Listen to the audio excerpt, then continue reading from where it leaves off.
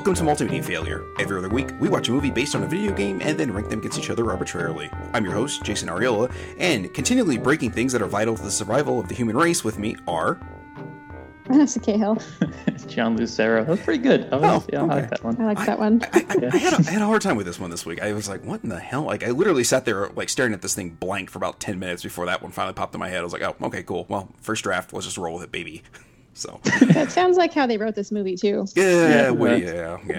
Half a draft. Just rolled. They kind of made it up as they went along afterwards. Yeah, trying to invoke a little Resident Evil there. But anyway, what movie are we talking about? Well, we're talking about House of the Dead 2. We did think this was an Uwe Boll joint, but thankfully it is not. His legacy may leave its stink upon it, but his actual touch is nowhere near this thing. I think it does an admirable job of capturing the Uwe Boll feel in the movie, though. Personally, but yes, yes, there is definitely some residue reference.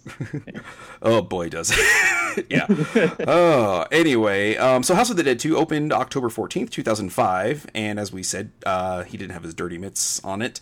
The screenplay writer Mark Altman worked on the first one and also worked on the semi-sequel Dead and Deader, as well as one other thing we're going to end up watching. So the best I could figure out for how much this thing cost was about $6 million, which, if true, is literally half the cost that House of the Dead cost to make. So there's also that, I guess.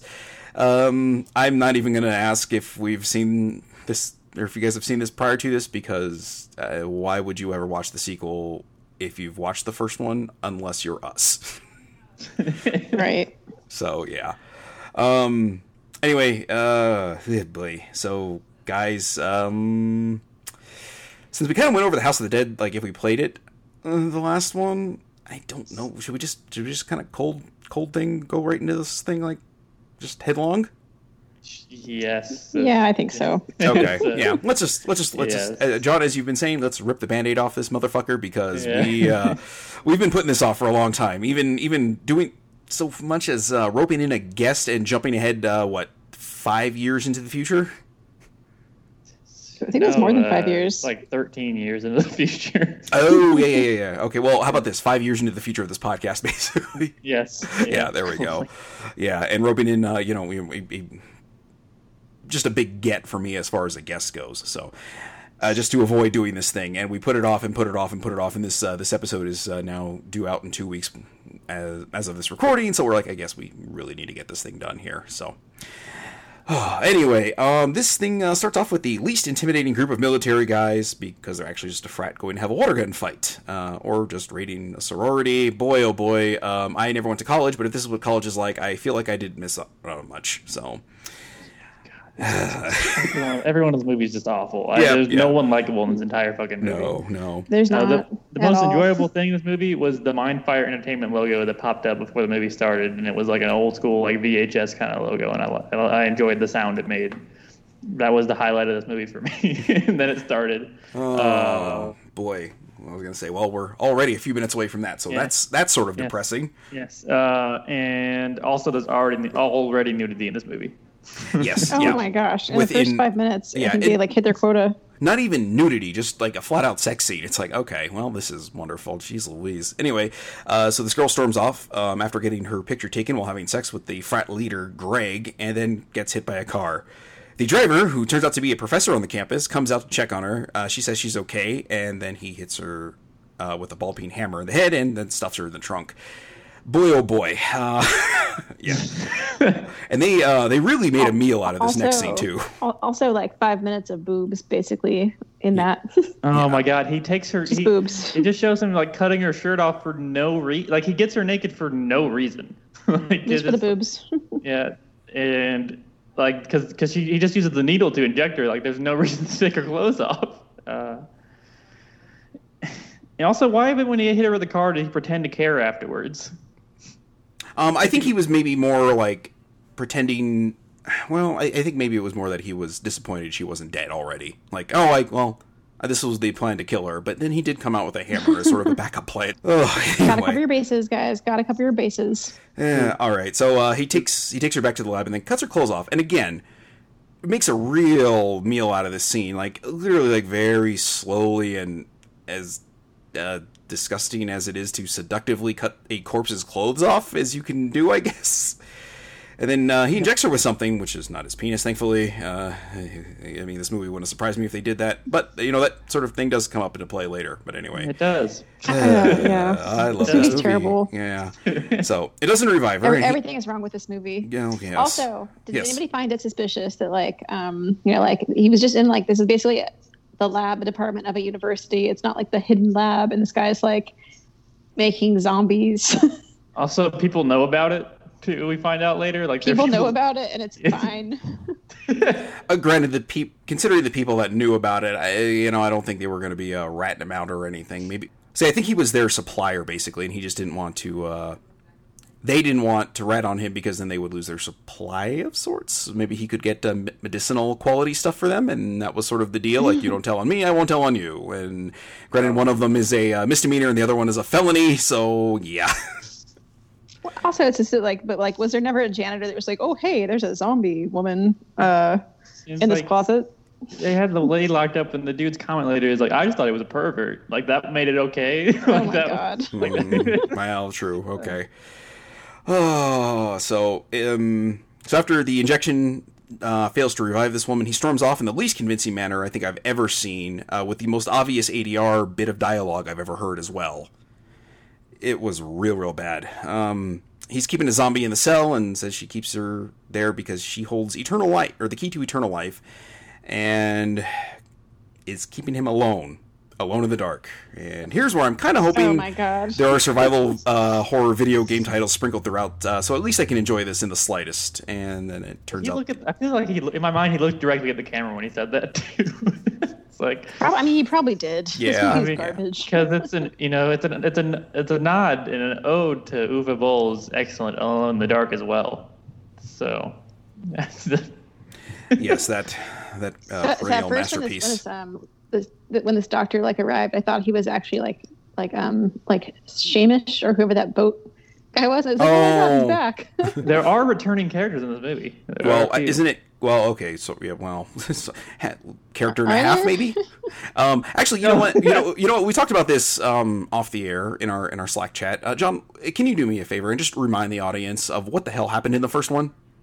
Oh, a bunch of characters we don't give a fuck about go to an island, and who the fuck cares? They're teenagers.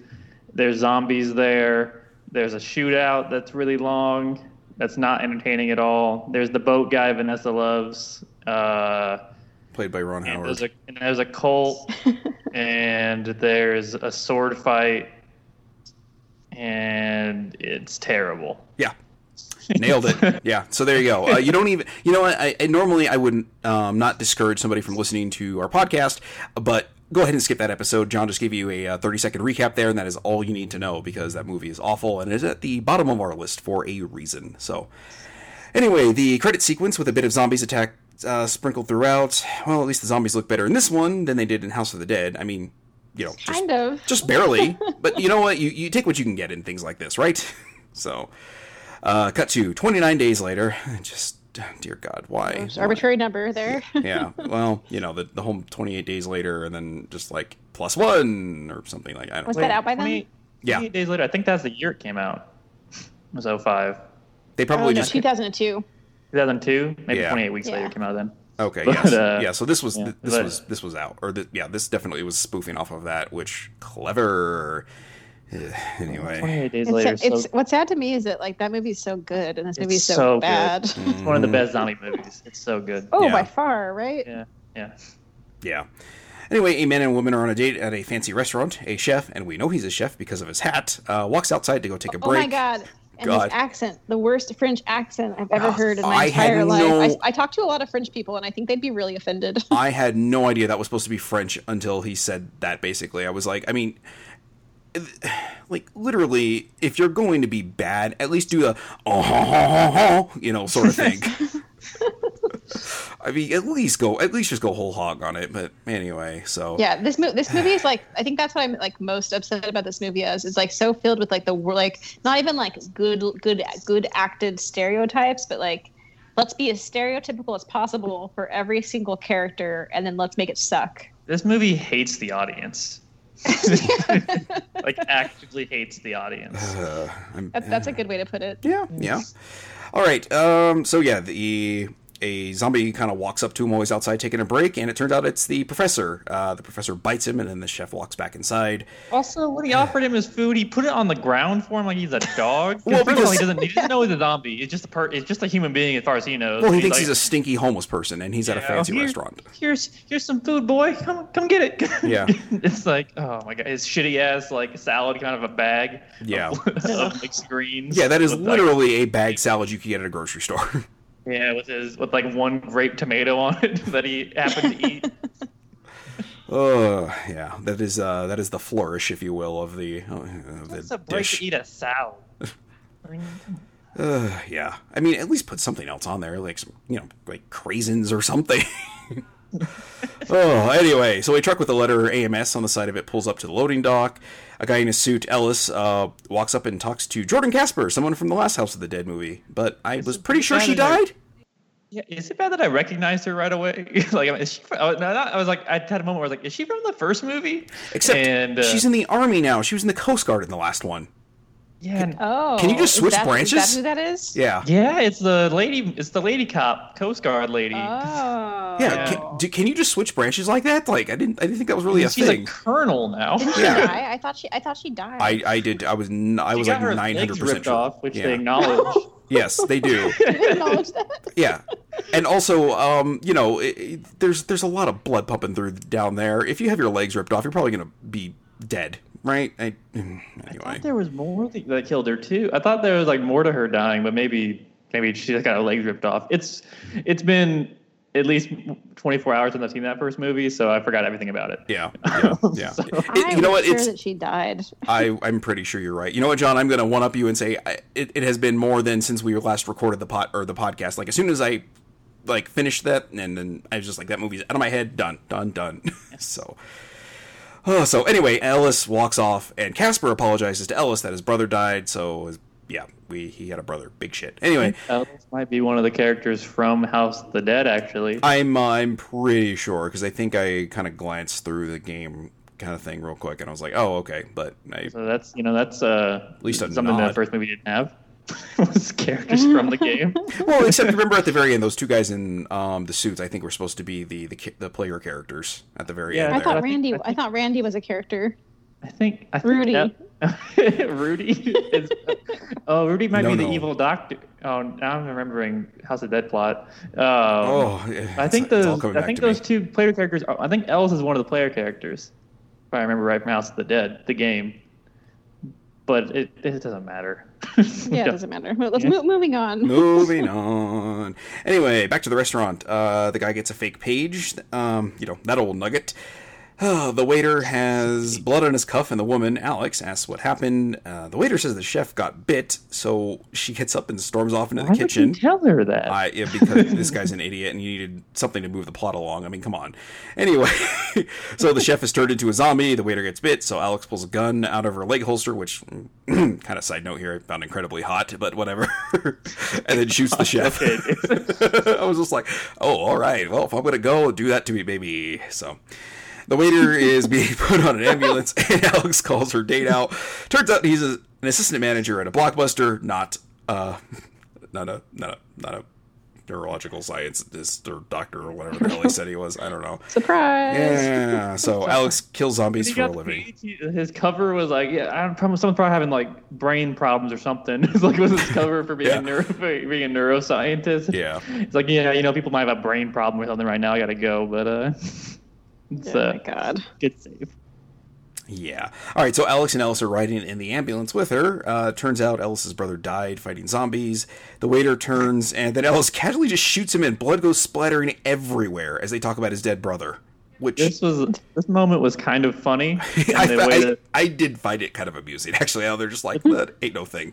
The deadpan was pretty good of doing that, doing it and then continuing the conversation like nothing happened. But this also leads to the question that constantly is asked in this movie: is if getting blood on you, getting the blood on you is bad or not? They kind of say it is, but they constantly cover themselves in zombie blood in this movie. Oh, yes, yeah. Like they would have all been zombies immediately. Like there are so many times where they get attacked, and like they're not dead somehow. But I think they also straight up say like, if you get any blood inside of you at all, like that's all it takes. So. Yeah, I know. But, you know, we can't really look for consistency and logic in these things, I think. Especially something that has a sequel or Uwe Boll couldn't even be fucked to mess with it. So, anyway, they arrive back at a warehouse, and some guys are practicing shooting in a shooting range, and one of the targets is a picture of Paris Hilton. How perfectly mid-2000s. Yeah. Right? This is Right. like, I don't Real know. dumb. And then like earlier in the scene, like the last warehouse scene, they were like doing the worst hand-to-hand combat training. Like these people are ridiculous background characters. I did gotta get a kick out of it. Just the fact So that, like, where maybe... are they? They're in a warehouse, dude. Where else do you... I don't know. It's so stupid.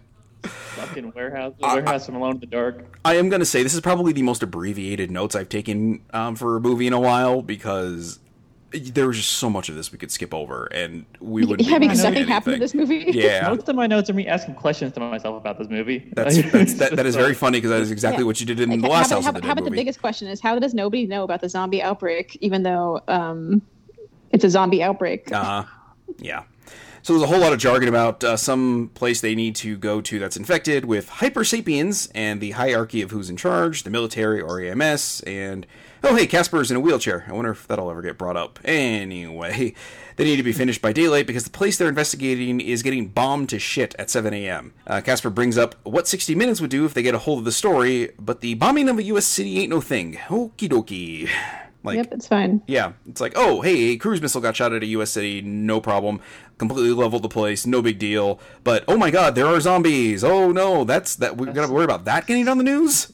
At first I was like, okay, so maybe he means like if the cruise missile actually hits, that'll be news. But no, I guess they just meant the zombie outbreak part, because that was always there was never stopping the cruise missile. Apparently, spoilers. Oh, John, you ruined the podcast. Okay, let's just skip to the ranking then and move on. Anyway, so now we go on to a locker scene as an excuse to show women in their underwear. They cut back and forth between Ellis and Alex as they clean up the blood, and the blood on Ellis's face isn't consistent throughout the whole thing. Like, the camera jumps back and forth between the two. Like, he has blood on his side, and then doesn't, and then does, and then doesn't as he wipes it off. I'm like, just come on, guys, really? I did not pay attention to that. But he does clean up from blood quite quickly throughout this movie. Yes, I will say. Yes.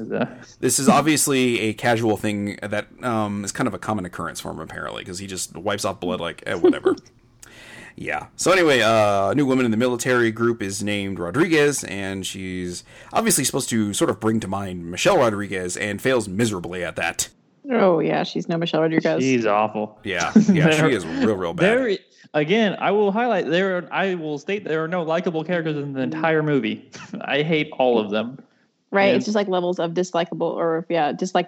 Is that a word? I don't know. I hate them all. I hate all the men mostly, really. Oh, they're so sexist. Oh my god, this movie's so gosh, sexist. right? Like they're like literally the worst people in the entire world. I completely agree. Every 5 minutes, it's like someone making a sex comment to one of the women, and then the women do it back to the guys sometimes too. It's like, man, you're pretty hot. Like, why do you need to talk about this right now? It's like, yeah, we're in a locker together, guys.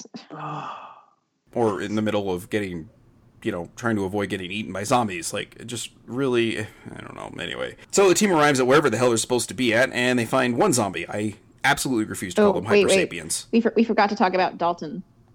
Dalton?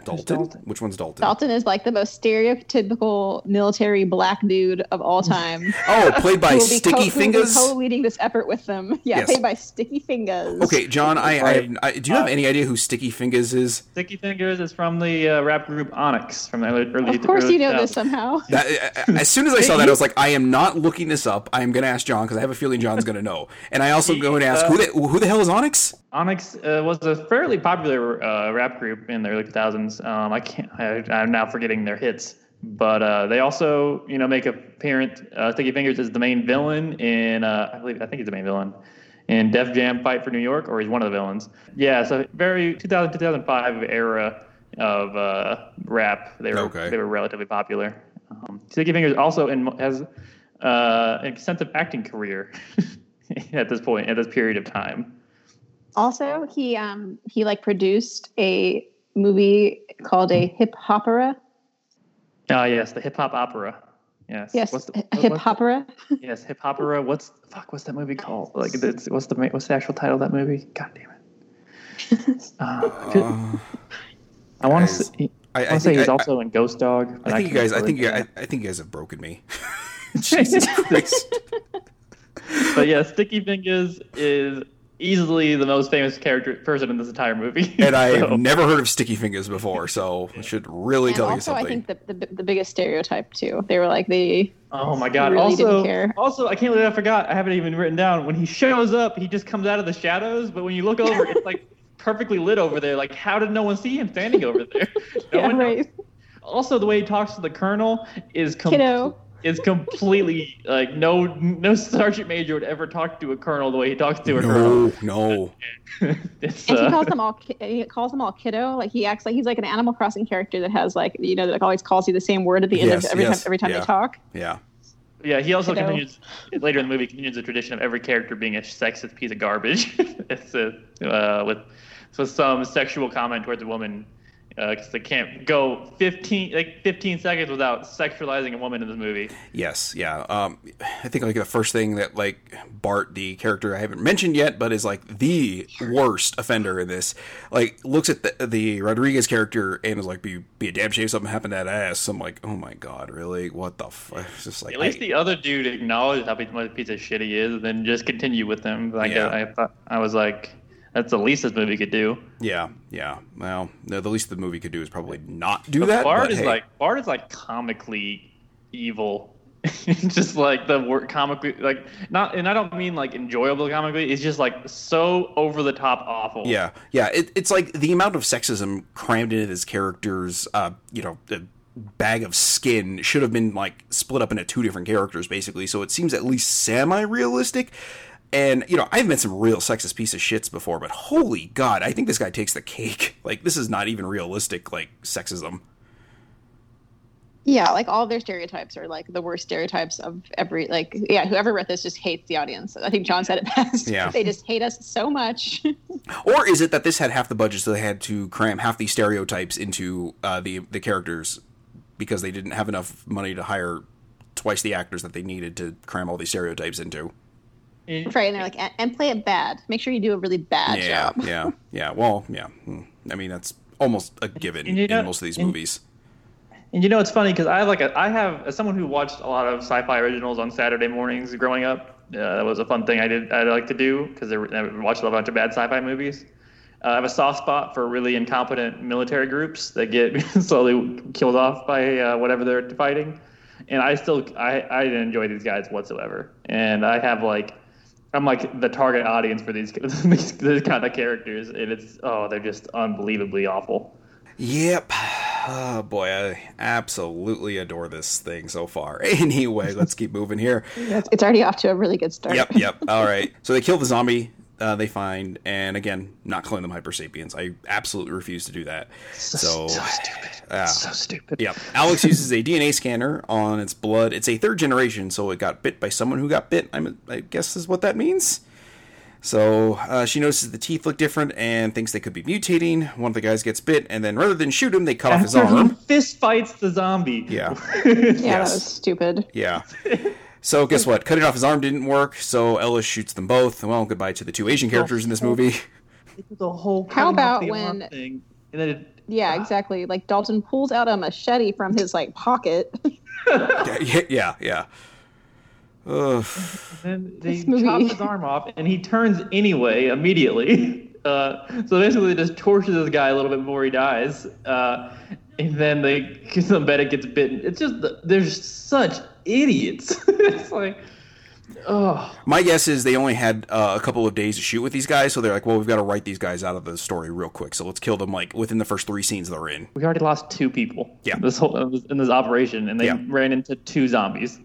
Yeah, and both of them Asian characters, except one of them is just named a Japanese last name and is actually, I believe, some sort of like Hispanic. So yeah, Great. Yeah, I know. Great. Anyway, yeah, I mean, it's not as Also during this encounter when the first zombie arrives too, we have to take note of the guy who's just like, oh shit, and just like falls.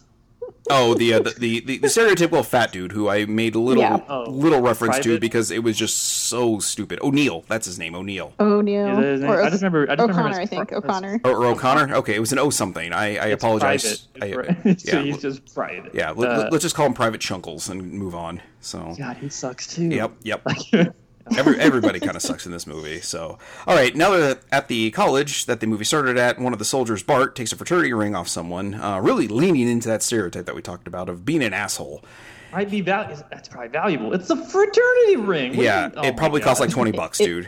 Right, Nobody's it's gonna not take that at a valuable. pawn shop. So, yeah, there's probably like 900 of these things at the pawn shop down the street. When one of these guys needs to go get a case of beer or something, they pawn it off. Anyway, he answers the guy's phone and tells whoever it is on the other end that the caller is, or that the person who owns the phone is dead. I'm like, okay, that was really unnecessary. Anyway, they start going up the stairs and Rodriguez pukes. Really didn't need to see that one though. Thanks. That was just. Ugh. Yeah. What? Anna was green? Yeah. Well, she just ate something that didn't agree with her, apparently, and apparently that was just green chunks of something, like split pea soup. Anyway, let's move on before I puke here. So, in the library, the main group misses one zombie walking around the bookshelves. They find what they think is a survivor because he has headphones on and is reading. Also, Private Dipshit is talking the entire time, and I would kill him myself at that point. The way how much he's talking, it's like I would just shoot him and just be like, no, he got bit. I don't know where the zombie went, but he got bit, and I just figure before he turns on us, I just kill him now. No one would question it. No. So of course it's not a survivor. Just because zombies can't read. Anyway. So Ellis saves the guy from getting bit. Then the zombie librarian hushes them. A quick orchestra hit happens, and then Ellis shoots that one too. Little anticlimactic there. So yeah. Anyway, the smaller team hears voices and they think they found survivors. Nope, just a radio. And a topless zombie woman. So if zombie tits are your thing, well, get help. Oh, Yep. And that might be Bart's thing, as he poses for a picture with her and says, I'd stick my dick in her, but I'm afraid of what would happen. Gee, I'm sure he's not being set up to get his comeuppance here eventually. Oh, God. This whole sequence goes on for so Way too long. Yeah, I was it's waiting, already too long. for the zombie girl to come back and bite him Yeah, somehow. Yes. that would have been. That's how long it went on for. Yeah, Yeah, I was like, it was so long. You're expecting something to happen. Outside of zombie tits, but yeah. Yeah. Also, there's an hour left in the movie. By the way, I noted. We still have an hour of this movie left. Thanks, John. Boy. All right. So back to the main group. Hey, I'm really glad Daniel didn't hear us or do this one. Like, this would be the first one he would have listened to or whatever. It's like, hey, I wonder what their podcast is like. I was like, no, I'm not doing this. Anyway, we would never do that to him. No, we would never do that to anybody. I think, unless they willingly decided they wanted to do this shit. So, like Jim. Yeah, poor guy. Anyway, back to the main group. Alex explains that they're looking for the first generation zombie so they can develop a vaccine. And once they get it, they can inoculate people against it. And then it'll be nothing more than a footnote in history like AIDS or the bubonic plague. But Alice has a chance to remind her once again. Yes. Also, yes, Jason, I'm not going to cut you off. No. I was just going to say, AIDS and the bubonic plague are, well, one, Big deals? not really comparable, Footnotes. and two, not footnotes. AIDS is a pretty big thing that we're still feeling ramifications of today, and the bubonic plague wiped out a third of Europe. So Right. Footnotes. You never hear about them. Yeah. Also, Ellis takes this opportunity to remind everyone that his brother died yet again. Yeah. It's like, maybe you didn't know Nightingale, but my brother died. Yeah. Maybe stick that in your footnote. But and then walks away. Yeah. And also, considering we're in the middle of a pandemic here, I also feel like this hits a little close to home right now. I'm like, oh, God, it's going to be a footnote, Jason. Don't worry about it. It's okay. Yeah, we'll be nothing but footnotes. So, anyway, back to the small group. They wonder how the two people got infected. No sign of it going airborne. Wear a mask, people. Just wear a fucking mask, you dum-dums. Anyway, and then Bart gets bit by a mosquito. And, well, there we go. That's I thought the mosquito thing was clever. I guess. I thought it was. I think I'm pretty sure I've seen it in movies before, but I mean, how about this? Go ahead, John. It's not original. Usually acknowledged. Yeah. The thought I don't think it's acknowledged in Walking Dead, which takes place in the South, where mosquitoes run rampant. Yes. So But yeah, I thought that was decently clever. Even though they don't. I wish they would have just shot him in the head. Oh my god! They should have just immediately also shot at this him point, in the he's head. still doing the camera thing. By the way, in case anyone was curious, like he's still like trying to take pictures of the naked zombie girl next to this other corpse, and I don't know why they haven't left yet at this point. I would have shot him immediately if I was one of those ladies to be like, "Oh, you're dead." Anyway. Yeah. They also get an excuse to, and still don't. Yeah, I know. All right, so back to the main group. One of the soldiers thinks he hears a noise, so he separates from the group, and then sees something moving in another stairwell. Keep in mind, this is the same soldier who thought the zombie in the library was alive because zombies don't read. This guy just thinks no one is a zombie when he sees people. He's like, yeah, instead of everybody, just assuming everybody is a zombie, which you probably should do. Yeah. He wants your due in the court of law. Everyone has the right to an attorney. The right to fair trial. And so this man's trying to support. Yeah, there we go. All right, so he finds a girl crying in the corner, and guess what? She's a zombie. He looks out. Yeah. He looks out fighting her off, but then keeps being real slow about getting his gun back to shoot her. And then he locks her in a closet, gets his gun, and then backs away to another set of double doors, and surprise, the zombie comes through, and then it cuts away. So we can only kind of assume he's dead for the moment. Also, this entire scene was weird because he follows her like a ghost. That's not how zombies act. Yeah, and then he goes, why would he go to a corner and be a zombie in a corner? And cry in a corner. I mean, maybe... Did he put his gun down, or did he drop his gun? He dropped it. Okay. He was holding it and then dropped it while he was fighting it off. Also, why didn't he shoot the zombie that came up behind him? Why did he just freak out? It's just shoot it. You have the gun, just shoot it. Yeah. I like Jason's original reasoning of they were running out of budget, and they're like, well, we only have him for one more day. It's kill him. Anyway, so back to the small group. Bart is trying to talk the others into letting him live because now he thinks they can get a cure.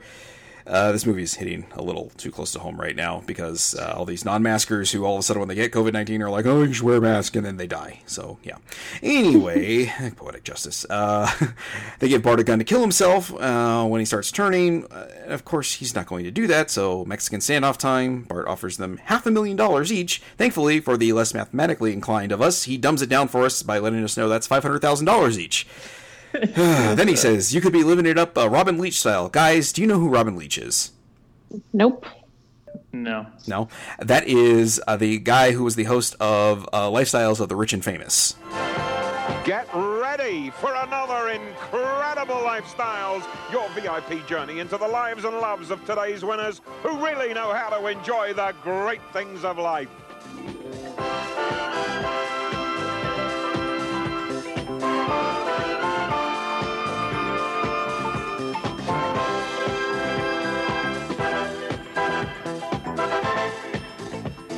Your host is Robin Leach, who circles the world to bring home the stories people will never stop talking about. On this glittering edition, Big Ben chimes to a whole new beat now. Debbie Gibson is a Londoner. America's Songbird inspires a retro rock fashion craze in my old hometown by juggling two careers. There's a new big wheel on the River of Dreams. The captain of the ship is Merv Griffin, and his mascot is Lady Luck. Hit the jackpot on his brand new floating casino. A Brazilian bombshell has landed on children's television. Meet Shusha, the $100 million host who's out to bump off Barney, choke off Lamb Chop, and slaughter Sesame Street. Can the Latino Spitfire pull it off? You be the judge. The Other Life of Entertainment Tonight's John Tesh. Get to know the man behind the mic. A former shy boy who muscled his way into not one, but two super successful careers. Hot diggity dog, you're not going to believe the platinum lives of pampered pets. Creature comfort takes on new meaning for the four-legged friends of the stars. Enter their world of luxury unlimited, of doting owners who dig deep into their pockets to lavish multi-millions on jewelry, spas, fashions and parties. A dog's life? Don't you believe it? These amazing stories and even more when Lifestyles returns in a moment. Stay with us. My hemorrhoids hurt so much. I was afraid I needed surgery. But my doctor said they weren't serious, and it's time I used Preparation H. Oh. Yeah, I had to actually look that one up too. Movies. As the TV show, but as the oldest guy on the Old podcast, TV show. I didn't even know who the fuck Robin Leach was off the top of my head. So who this reference was for is beyond me. A character like Bart would make a shitty reference like that too. But yeah, also, he does explain it later, but he opens with this, I'll pay you each $500,000. Yeah. And I'm like, you have $500,000 to give each of them? Like, you said it so confidently, but he does explain he's going to Resident Evil that shit and sell it to the highest bidder. Yeah. Real. I mean, I get what I guess I get where he's coming from. It's like, oh yeah, here. It's like we make $40,000 a year at most, and this, but at the same time, it's like, I just realized this is very similar to the plot of Resident Evil 3. Yeah. I just realized that it's for Apocalypse, Vanessa, because you have not probably played 3. No. I was very much noticing a Jill Valentine vibe off of Alex that they were going for, and didn't really hit the mark by about 1.5 miles. Yeah, I don't know why I didn't notice this whole obvious Resident Evil 3 inspiration, or Resident Evil Apocalypse, I should say. The movie came out, I think, a year before this movie did, so that makes a lot of sense. Mm-hmm. Or 2 years, maybe? I don't know. Who gives a shit? But, yeah, now it's all coming together, and now I hate this movie even more. All right, so Rodriguez goes in for the $500,000 or $500,000, whatever. Anyway, but psych, she hits him with the back of her gun. They handcuff him to a heater and then leave the gun with him so he can shoot himself. Yeah, I'm sure he won't try to use that on the handcuffs instead. Nope. Yeah. Anyway, main group is in the parking garage, or something that looks like a parking garage, and then finds a whole shit ton of zombies behind a chain link fence. They see 2 dead cops on the ground and deduce that they lured them into the cage, got bit, and then shot themselves before they turned. Except one of them comes alive and attacks the sergeant. He gets bit and starts having some severe convulsions while he tries to convince them he's okay. Are serious. Yeah. The zombie turning is very quick in this movie. Yeah, very, very quick. And also very, stuff, was coming out of him. Like he was turning into, a nemesis of sorts, or almost. Also, did you guys notice there's, gold circles on some of the zombies sometimes? Did anyone else notice that? There's, a weird, looks like a thing dug into their skin. I don't know, it doesn't matter if you guys that's what I was saying. Kind of like this weird, nemesis thing, kind of, where they're, sort of deformed, but they also have, I don't want to say, parasitic type things coming out of them almost. It's, I don't know, it's really, really weird. They're mutating, Jason. They're evolving. Oh, they are evolving. Is that what it is? Okay. Anyway, so just as he turns, Alex shoots him point blank and gets blood all over her face. And again, I don't know about you, but shouldn't she be infected by now? She had to have gotten some of that in her eye.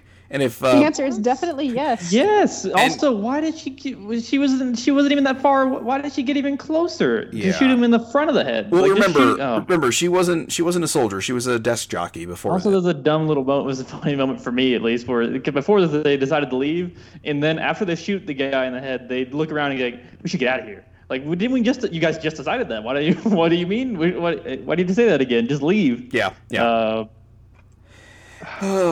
So. Kind of going back around to 28 days later, and a certain virus in the real world that's going on, having taught us nothing, they should probably be a little bit more concerned about getting blood all over them. Yes. They even acknowledge it in the movie. Yep, they do. All right. So they go to leave the zombies, and the zombies are pouring out the doors. They turn around, and now zombies in the cage are all on the loose. Well, she goes, first of all, okay, the camera cuts to the cage, which is empty. Yeah. Which is... First of all, you're thinking, how did the zombies stealth away? Yeah. But, and why would they? Them, and then the character, I don't care who does it, which one of them says, all right, look sharp, they're out there. And then the camera pans out, and they're just directly in front of them the entire time. Why weren't you looking there? But part of me wonders if maybe there's something in the House of the Dead games that this is sort of cheesy, because those are supposed to be schlocky, stupid, B tier kind of movies, but I don't know. I don't want to give the movie credit. I don't either. I don't either. I don't think it's going for. I really don't think it's going for that most of the time. No. Some of the times, I swear, they're making this and they're just being let's just make this as absolutely stupid as we can. It would have been better if they had gone for that. Yeah, that moment where the deadpan shooting the zombie in the head while it's on the bed is I mean, was good. fun. Was genuinely like kind of funny. Yeah. It was, and just the casual like blood splatter, and they just barely blink. Like, oh, okay. Yeah, like it was well done, well timed. That's fun. That was decent. And then I guess the sexism is their attempted humor throughout the movie too. Yeah, but it's not good. See, here's the thing. Like, I feel like they like literally like wrote down everything like first draft, and then just went with that. Like, if they had anybody touch this up a little bit, I think this could have been like, oh hey, we're like nudging at the camera as like how stupid this is. But they literally just like went with the most unfunny person on staff and just asked them to come up with jokes for it, and this was kind of what they ended up with. Like, if anybody with like a decent sense of humor had gone over this, would have been like, okay, let's pull this one play a little bit more deadpan, this one maybe we don't need the 45 sexist remarks, 4 or 5 we would kind of get the point. But or I think they just went to a federal penitentiary and interviewed a serial killer and asked him what he thought was funny, and that's what they put in the movie. Anyway, so they turn around and now zombies are all out of the cage. So we're down to Ellis and Alex now as the fat guy gets his heart ripped out of his chest with the zombie's mouth. His mouth. Was intense. Yeah, I was like, okay, that's crazy. Poor Private. Yeah. Poor Private, that guy. Yeah. O'Neill, O'Shea, I don't know, something. Just Private stereotype. Yes. Anyway. Daniels. So Alex and Ellis get surrounded in the hallway. They climb up on the pipes in the ceiling, and then Alex sets off the sprinklers and then shoots off the breaker box, frying the zombies, which I didn't think would work because I thought you had to shoot them in the head. She took 45 minutes to light that lighter, too. Yeah, like, get yourself something a little bit more reliable. And why would she have a lighter? She doesn't smoke. Why not? Okay. No. That's good. That is a good answer. I was impressed those pipes could hold them for that long. But, yep. So. And also that the zombies couldn't reach them. But whatever. Yeah, when you're only half bending your elbows up for them, apparently the zombies weren't that hungry because it was kind of like, I'm not really going to reach too far for this thing. So, anyway, the 2 survivors from the smaller group, Henson and Rodriguez, head back to their truck. The driver's having a bit of a nervous breakdown about the zombies being fast. Henson tries to get to Rodriguez to not open the door, but too late. Henson then shoots Rodriguez after she gets bit, and then she has a breakdown and starts crying on the side of the truck. And that's about how I feel after about this movie. They like barely even knew each other. Yeah.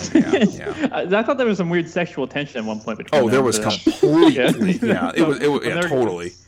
There was a moment I thought I was like, was that sexual tension? And then they never touched on it again. So maybe I read too much into it. But no, because I think that was supposed to be there, but somebody with halfway decent writing abilities could have probably fleshed that out a little bit better. And then I don't know. I mean, I don't think it would have taken a literary genius to have come up with a way to like write that a little bit better, because we got it. It just would have been nice to get a little bit more to it, but it also would have been nice to have not watched this movie. So here we are. Yeah, I also justified it in my head by thinking this movie would definitely have a lesbian sex scene in it.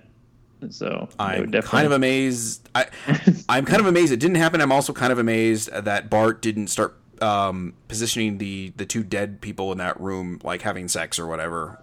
And going, yeah, and laughing the whole time. Yeah. So anyway, back to Alex and Ellis. Ellis asks Alex to explain why they call her Nightingale. She was in the Peace Corps in Africa. A disease spread through the village she was in, with blood coming out of every orifice. The NSA comes in and wants to try a vaccine. That ends up turning into the zombies, and then she kills about 100 of them or more. She lost count. And then they call her Nightingale as sort of a cute little irony thing of sort. Yeah, she tells the story, this sad backstory, which is straight out of the Gremlins playbook of just sitting next to the fire. And why is this here? Sad backstory. She tells it like Ellis does not know what a zombie is. Like it seems like there's like dramatic tension in her story. Like, what are they? What's happening? Oh my God, there's zombies. Yeah. It's like, yes, we know zombies exist in House of the Dead too. Where you've also been fighting the zombies the whole time. You don't need to. And he doesn't. Yeah. All right. So Alex and Ellis get shot as they look around the science lab. 2 survivors, Lonnie and Sarah, have been hiding in the lab for however long this has been going on. I'm not sure if they're exhausted. Yeah. And then he goes, "Since what started?" Yeah. The fucking zombie outbreak, dipshit. What do you mean, Ellis? I know. So, all right. So I'm not sure if they're exhausted or strung out, but they look pretty strung out. So They're probably strung out. I would Yeah. be too, though, if there's a zombie apocalypse. Like, I would immediately do, like, put Every myself drug? into a coma and then just wait for death. yeah, They've been like living on protein bars for a week too. yeah. In the lab with a zombie. Anyway, Sarah explains what the professor was doing, and in my opinion, as the scientist of the group, it checks out. So I feel like at some point they're like, maybe we should have told somebody about this. Like, oh man, hindsight's 2020. You know what Yeah. I'm saying? Yeah. Huh. Of course, Ellis interrupts to keep things dumbed down for the rest of you knuckle draggers listening and watching. So the professor was stealing corpses out of the hospital. The zombie he's been using in his experiments, and oh God, I don't know. Guys, I don't want to say I've ever been so exhausted from a walkthrough, but I'm kind of getting there. This movie connects to the first one, Jason. It is a direct sequel. Yeah. We find. Yeah. We Okay. find out. Let me just skip to Yeah. that part right there. So the girl that's been locked up the whole time is Alicia, the girl that survived the last movie, and she was the professor's son's girlfriend, who was the other survivor, Rudy. Yes, Rudy. Yeah, so there's the tie-in. Anyway, Sarah opens up the cell with a hand reader, and of course, this is going to go off without a hitch. Ellis and Alex go into the cell, restrain Alicia, pull blood from her, and surprise, a horde of zombies takes out Sarah and Lonnie. Also, they discover they find, oh, she's patient 0 or whatever, the Gen 1 patient 0, and they're like, and then Nightingale's like, oh right, the Isla del Muerte incident where there was a zombie attack was where it started. What? Yeah, I don't know, guys. Anyway, So sad. so Zombie Alicia breaks free, pins Ellis, and then Ellis blows her head off with a shotgun. Blood gets in his mouth, And he his gets blood in nose, his mouth. his eyes. Come on, really? Anyway, the door opens. Sarah's hand is laying on the pad, which is, of course, just her hand, and the rest of her is being torn apart by zombies. And I actually feel kind of bad here for Lonnie, the stoner dude, as he's still alive while they're eating him, and he's begging for help. Shot him. Yeah, well, they were trying to sneak out and not draw attention. They didn't even mercy kill him. Well, no, because they were trying to sneak out. That bit I get. So Poor Lonnie. I get it, but they could have shot him before they closed it. I mean, there's so many zombies. Yeah. I get it, but come yeah, on. I know. Poor Lonnie. His guts are being taken out of him. That's okay. He'll be back. Anyway, Alex and Ellis run out. They somehow manage to not get bit by the 400 zombies clamoring all over them. So He'll be back. Oh. So will we. Yeah. Because this movie has a chance to end, but they choose not to. No. No, they keep going. Yeah. So in this scene, guys, if this was Dead Rising, they'd have been completely fucked, right? Just Yes.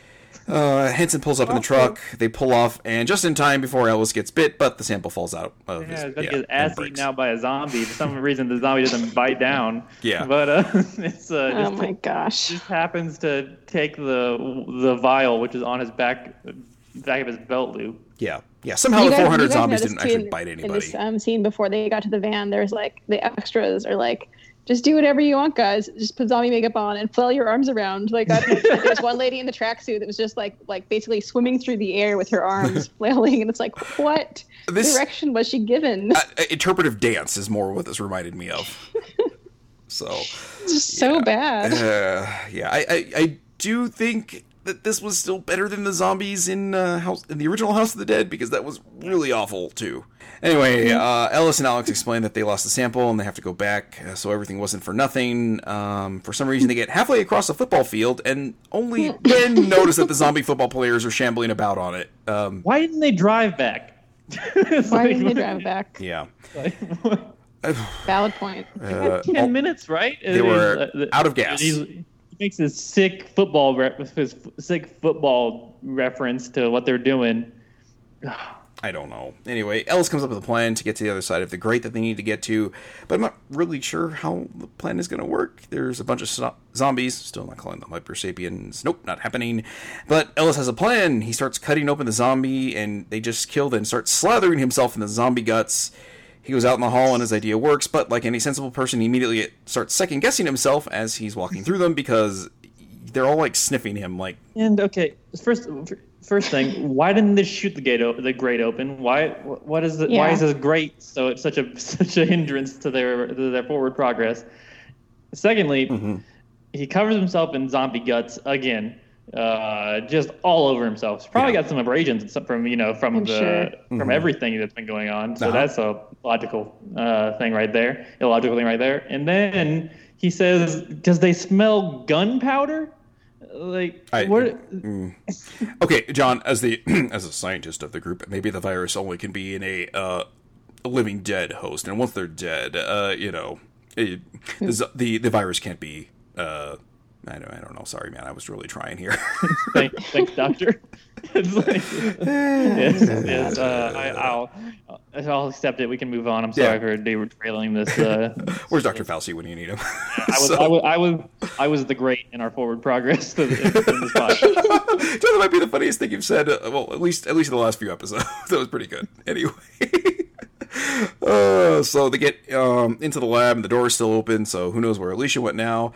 A zombie bites Henson, and Ellis pops it, and I kind of forgot they blew Alicia's head off, so she's still laying there. My bad. So yeah, I was like, oh, is she shambling about? Oh no, that's right. They put a shotgun in her mouth and blew her head off. I forgot. So yeah. Anyway, Henson tells them to get going and leave her behind. After she gets bit, she blows her brains out. And away both zombies. Alex and Ellis is the go. funniest shit. Yeah. It's just like she backs into one, it's like, oh no, and then she backs into the second one. That's like, oh man. Yeah. But yeah, sorry, heroic death. I'm sorry. Yeah, no.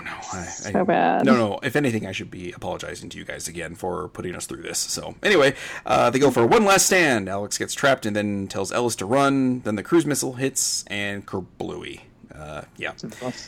It only blows up one building. Yeah. That's cruise missile. And everyone's fine. Yeah. It's and yes, Ellis survives the explosion. Yeah. So Ellis runs into Bart. Bart demands the sample from him. Bart then explains in a little too much detail about cutting his own hand off. He clearly still has a hand. Like you can see his hand under the rag, no, like that's covering it. Pay no mind to the hand behind underneath the rag. They were out of money by this time, guys. Yes. It was like come on, you are a film. Put some goddamn makeup on his hand at least. It's just a severed hand. I feel like that's not that big of an ask personally, but I guess I'm not a movie makeup expert. Yeah. But yeah. All right. So Bart tells Ellis to hand over the sample, and then explains that he's selling it and taking it to AMS, or instead of taking it to AMS, Bart goes to shoot Ellis and then gets shot by Alex. She somehow survived getting piled on by 24 zombies and a cruise missile. Okay. And of course, just before he dies, Bart pulls a grenade pin and blows up the truck and the blood sample. Cool. So the whole last 20 minutes of that movie meant nothing. No. Because they still lose the sample. Yep. And yeah. So Alex isn't sure if she got bit, and I'm not sure about that. Like, I think you would probably know if you got bit by a zombie, but whatever. They get into a truck, ponder if the missile worked in containing the infection, and then drive off. They go to the city, and it's, wrecked. So much for that. And then setting up for a sequel. Credits, and then, hey, post-credits stinger. Professor's still alive, or undead, so there. That was, I was like, is that a stinger? Is that even a stinger? I don't know what that was. So, yeah. Anyway, guys, that is House of the Dead 2. I'm glad you guys watched after the credits, because I definitely didn't. I literally just scrubbed to the end, and I was just curious if there was anything there or not, so... This movie is a big piece of garbage. Also, just the little cherry on top is that the music in all the credits is just the worst. Mm-hmm. It's just the worst techno you can imagine. It's. All right, guys. I'm glad we watched this. So, personally, I don't think this was as bad as the first House of the Dead. I'm gonna let you guys talk that out. I feel like it's. I feel like they're close. A little bit more of a plot line. It did have more of a plot. Wait, which one? This one or the first one? This one. This one had a plot we could follow the entire time. Okay. Right? There was kind of. There was something here that I found like there's something redeemable, I think, in this movie. It just wasn't there. And there were at least some moments where, like you said, the sexual tension there between Henson and Rodriguez, at least, there was some implication of, character there that it was there, but I don't feel like there was anything redeemable about House of the Dead. It's been a while. Yeah, that's what I was thinking. Was there anything redeemable? I feel like I remember us discussing it, and that was one of the reasons we put it at the bottom. Was there was nothing redeemable. Shamish, the seaman. That guy, that crazy, that wacky character. Yeah. Who could forget?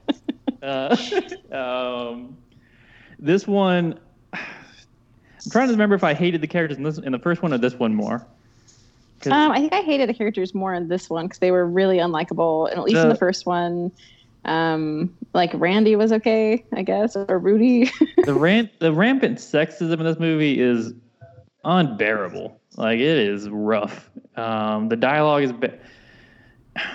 The dialogue in the first one was really bad too. I did actually go back and listen to our podcast last night while I was at work, just because I was like, outside of John's excellent recap, I was very curious how we sounded. We definitely sounded a lot more defeated talking about that one than we did this one. Yeah, this movie made me angry. We were ready for this one though. Okay. I'm looking at this list here. We're gonna talk this through. Okay. This movie was a little bit longer. Okay, this is number 39, correct? We're in this list. Yes. Okay. No. We're on 40. This is 42. 42. This is 42. 42. I must be looking at the older list. Yeah. Okay. This one. That is the guest list. That doesn't get the original. Yeah. And honestly, like I said, there was enough that it was you could just kind of skip over it. That I felt like I could passively kind of watch it a little bit more. Whereas House of the Dead, like, it was just really trying to drive home stuff throughout the movie that meant nothing. And it felt longer to me, even if this one was technically a little bit longer. And also, it didn't have that 10-minute action sequence that was awful with awful music playing underneath. I think I liked it. The 10-minute action sequence. That sequence is terrible. No, at least like in that one, like people died and they just died. Versus here, like these two heroes like just could not be killed, even though they definitely would have died. So like 5 times. So just before we go any further, we're discussing whether this is number 41 or 42, or do we how think do you feel about Sin? Yeah, Jason, do you think this movie is better or worse than Sin? Because I hated Sin too, and that's a hard question for me to answer. But when I think about it, that is the ceiling. This is not better than Wing Commander. I refuse to go further than that. Wing Commander was better than this. Man, it's crazy we can say that with confidence. I know. The bar is low. Because I remember how much we hated that movie too, and then Fatal Fury, and then Advent Children. It's crazy. This whole endeavor is awful. I know. especially after we had such like a not wonderful, but comparatively wonderful movie the last time. Yeah, Rampage is great. Yeah. Question mark, but okay. Possibly top 5 video game movie of all time. It's Yeah. Boy, guys, I don't. Sin is only 30 minutes, I think. If I remember I think it was like 30 or 40 minutes. Yeah. Which is impressive for how much I hated it, for how short it was in comparison. Yeah, that is true. Yeah, I mean, for something that short to end up below a bunch of movies that are considerably longer, like really the only thing comparatively like short is Mortal Kombat: The Journey Begins, and that is like 6 spaces above Sin. So that's a great movie now, it turns out. We were so young, we didn't know anything. Yeah, we didn't know. That movie's awesome. I love that movie. I'd watch that again over many movies. Which one? Mortal Kombat: The Journey Begins. I would watch that over at least 8 of these. So. Yes, I would too. Honestly, I'd watch that over many more than those. Boy. Okay, so it's either better or worse than Sin. That's where we're going, right? I mean, I still haven't decided if I like the first House of the Dead or this one more, which is or if I hate the House of the Dead or this one more, I guess to say. Okay. Because these characters were really bad. Like, it was like they were just aggressivwere unlikable. Mm-hmm. Yeah, and the dialogue was, I think, worse in this one because they were so unlikable. What were the reasons? Like, obviously they're just bad characters, but what were the main reasons we hated the characters in the first movie? Do we remember? Insufferable. They all lived up to stereotypes too. Like, just they were boring. They were less stereotypical though, I think, than the ones in this one, except for Samish, who was just the best. Whatever he is. Yeah. Whatever he is. Yeah. Some of the other things I was just thinking, like the violence in that movie is not good at all. At least there's some comedic like effect to the violence in this movie. Mm-hmm. I think it goes closer to the game in this movie, which I guess could be a point in its favor based on what this list is based off of, I guess. There was no house. That is true. There was a house in the first one. Yeah. And it was filled with dead. And but I think in the second movie, it also did kind of expand out from the house, sort of like Resident Evil no longer takes place in a house. So yeah, the House of the Dead movies, games are all over the place and take up place all over the place. The first movie had that cool sword fight, though. Yeah, yes, but Vanessa, remember what you said a little while ago too about characters dying and staying dead. Well, remember Alicia got a sword through her heart and survived. That's true. And she died later, though. Yeah, she did. Oh, and that's right. And then Rudy injected her. So I don't know if I could choose if I have the power to choose, which is worse in my head right now. It's I wish I had made Jim watch this because he could give us an opinion, but he did not watch House of the Dead 1. Oh man. Okay. Do any of you guys have a coin? Which movie's longer, Jason? This movie's longer by 6 minutes. Oh, this is the worst one. So maybe that's it. This movie's worse. But which that time back. Oh, I wish I had my notes from the first one, because I do wonder if, which notes were longer. That's kind of how I gauge things sometimes. Is like how many words I actually had to end up writing down. About I can scroll back down to mine. Let's see. The first movie had longer notes, I think. So it's worse? Boy, I don't know. Or is it better? Oh, honestly, I feel like the first House of the Dead was worse, and it felt longer. This one felt really long to me. This is the first one in a while. The first movie in a bit that I've checked the time so frequently to see how much I had left. And maybe it's just because my perspective, where I take the more detailed notes. Like this one felt like it wasn't as long, because I could literally just watch it instead of watch, pause, take my notes real quick. Watch, pause, take my notes real quick. Watch, pause, take my notes real quick. I think it's also a product of the straightforward plot compared to the first one. Yeah. Yeah. Because I'm looking at my notes here. I mean, let's remember in the first House of the Dead, there was the most pathetic rave that was the party of the century. That was so great. Yeah. I love that. No, you didn't, Vanessa. Go back and listen to the episode. No, you didn't. Don't be rewriting history here, goddammit. It's funny when you aren't watching it and you describe it like, oh, that sounds like a really funny bad movie, and it's not. No, it's just awful. See, I don't think there was anything redeemable about that. Like, at least, like I said, John, you and I at least got a good, that was resembling humor here, where, he, deadpan just shot the zombie in the head and just blood went everywhere. Yeah, that was kind of funny. But I also look at the dialogue, the sexism really bothered me throughout the movie. Like, it was just a lot. Do you remember it was really bad. Do you remember the character that was literally just filming cleavage throughout the first movie, basically? That's all he was doing. But he wasn't like an asshole about it, though. He kind of was. He didn't imply that he was going to bang a corpse. So there is less nudity. Bert kind of makes this worse for me, to be honest. Yeah, he's up there. Okay. Sticky Fingers also terrible. Yep. Yeah. Really playing the stereotype. But boy, I'm and at least there was a black lady in the House of the Dead 1. At least she was they weren't be super ghetto and the most stereotypical person you can think of. They were just you just be a teenager. Yes, but she also was in love with the dumbest character. I just remembered in the movie, her. She's obsessed with the one dude who doesn't give a shit about her. Yeah, yes. The underwear model. Yeah, okay. The underwear model. Okay. Uh-huh. That's and remember at the beginning of the movie, they were throwing rocks at bottles? I think I like that movie. I think I like that movie better than this movie. I think this one is the bottom for me. Vanessa, I really think you need to go back and really think hard about that, because, like I said, listening to that episode, you were miserable throughout that whole episode. But I was also miserable during this movie. Question: do we like Ellison Nightingale or other two characters, Rudy and whatever the other girl's name was, more as character? Do we enjoy them, their rapport in the film? I liked Ellis and Alex more, honestly. I liked it just Alex, but I hate Ellis. He does suck.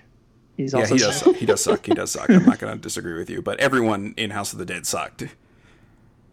I'm still voting. This is the bottom for me because of the sexism and the stereotypical characters. I think I have to agree with Vanessa, Jason. I'm sorry. Okay. All right. Might be recency bias, it could be. I think I am 100% sure it is because like I said, I listened to the episode and I was like, oh no, surely this is going to go at least above this. So, but there we go. We've got our new number 42, House of the Dead 2. Congrats to House of the Dead 2 for being absolute trash. So, well, there we go, guys. That'll wrap up this thing. And oh boy, that was painful. Oh, it really was painful. That was so bad. I hated that movie. Personally, again, I didn't find it as painful, but again, this also is a perspective thing for me because I write the more detailed notes, and this one flew by a little bit quicker for me. So, yeah, the first one I felt defeated, but this one I felt angry. So I guess that's like that this movie had the opportunity to move away from the Uwe Boll quality of film and possibly decided to just make it worse. And so Yep. So, and Jason, I'm sure any other day we could flip these two around, depending on my mood. But let's at least agree that both House of the Dead are the worst things we have watched. yes, 100%, absolutely. Yeah. Although you did seem to kind of like wonder about Sin there too. So I hate You just Sin hate too. Sin so much. but it's like a third of the length of those two movies. yes, So, yeah, absolutely. So God, imagine if that was stretched out any further. Holy shit. That's a bigger discussion there, Jason. Yes. Imagine playing the games. I would imagine that's probably what it feels like. So. Oh. Anyway, all things like stars aligning and everything. Our next episode is going to be Doom, and we're going to have Luke Maxwell as our guest, longtime writer and previously former regular podcaster with us. So yeah, we just need to get that one scheduled out, and we'll be looking right back at The Rock. So I can't imagine this will be not at least in the upper half, just because The Rock's in it. But I do remember not liking Doom at all. So. I've seen it more than once. So, Wow. Okay. Oh, That's telling. I've it? seen it a lot, actually, in comparison to these movies. I was going to say, John, there's a lot of these we didn't even know existed until this happened. So Yeah, it's also facts. there's a lot going on with this podcast. Speaking of a lot going on with this podcast, you can go to patreon.com/gamesandjunk and support us over there. If you do that for $5 a month, and again, you can do any amount from $1 on up, but for $5 a month, you will get the bonus segments on this one. You will get the bonus episodes of Rock Out With Your Card Out, all of our podcasts in one convenient, higher quality audio feed, and you also get a shout out. So I want to shout out to Alex Messenger, Josh Carpenter, and you two for supporting this endeavor that we put ourselves through on a semi-regular basis. So, anyway, as usual, you can follow the podcast at Multimedia Fail. You can follow me at Jason Ariola. You can follow Vanessa at Vicarious Rock, and you can follow John at John Lucero 777. Go to Apple Podcasts or whatever it is these days, and go leave us a 5-star review. And if you do that, do me a favor, let me know. I could kick you guys over a little reward if you want or something for that, because I appreciate any reward, and that helps us get up there in like the Apple Podcast algorithm and stuff. Considering we are probably the only video game movie podcast that really goes as deep as we are, there needs to be like a subgenre for us. I think we would be the only one there. I think so. There is a podcast that is going through every Pokemon movie, and I'm like, oh, that's adorable, you guys. I almost want to listen to that and see what they. I would be curious to see where they rank everything. Yeah. Right. Yeah. But they're just ranking within each other, but we also rank Pokemon kind of all within each other. That's what I'm saying. Like, I could look at ours and be curious to what they think is the worst one, which is obviously Destiny Deoxys so far. But, Yes. Yeah. So anyway, until our next episode, which again is Doom, hopefully with Luke Maxwell, that will wrap up this episode of Multimedia Failure. And until next time, trust the fungus. This movie was the great on our way towards happiness. Suckers!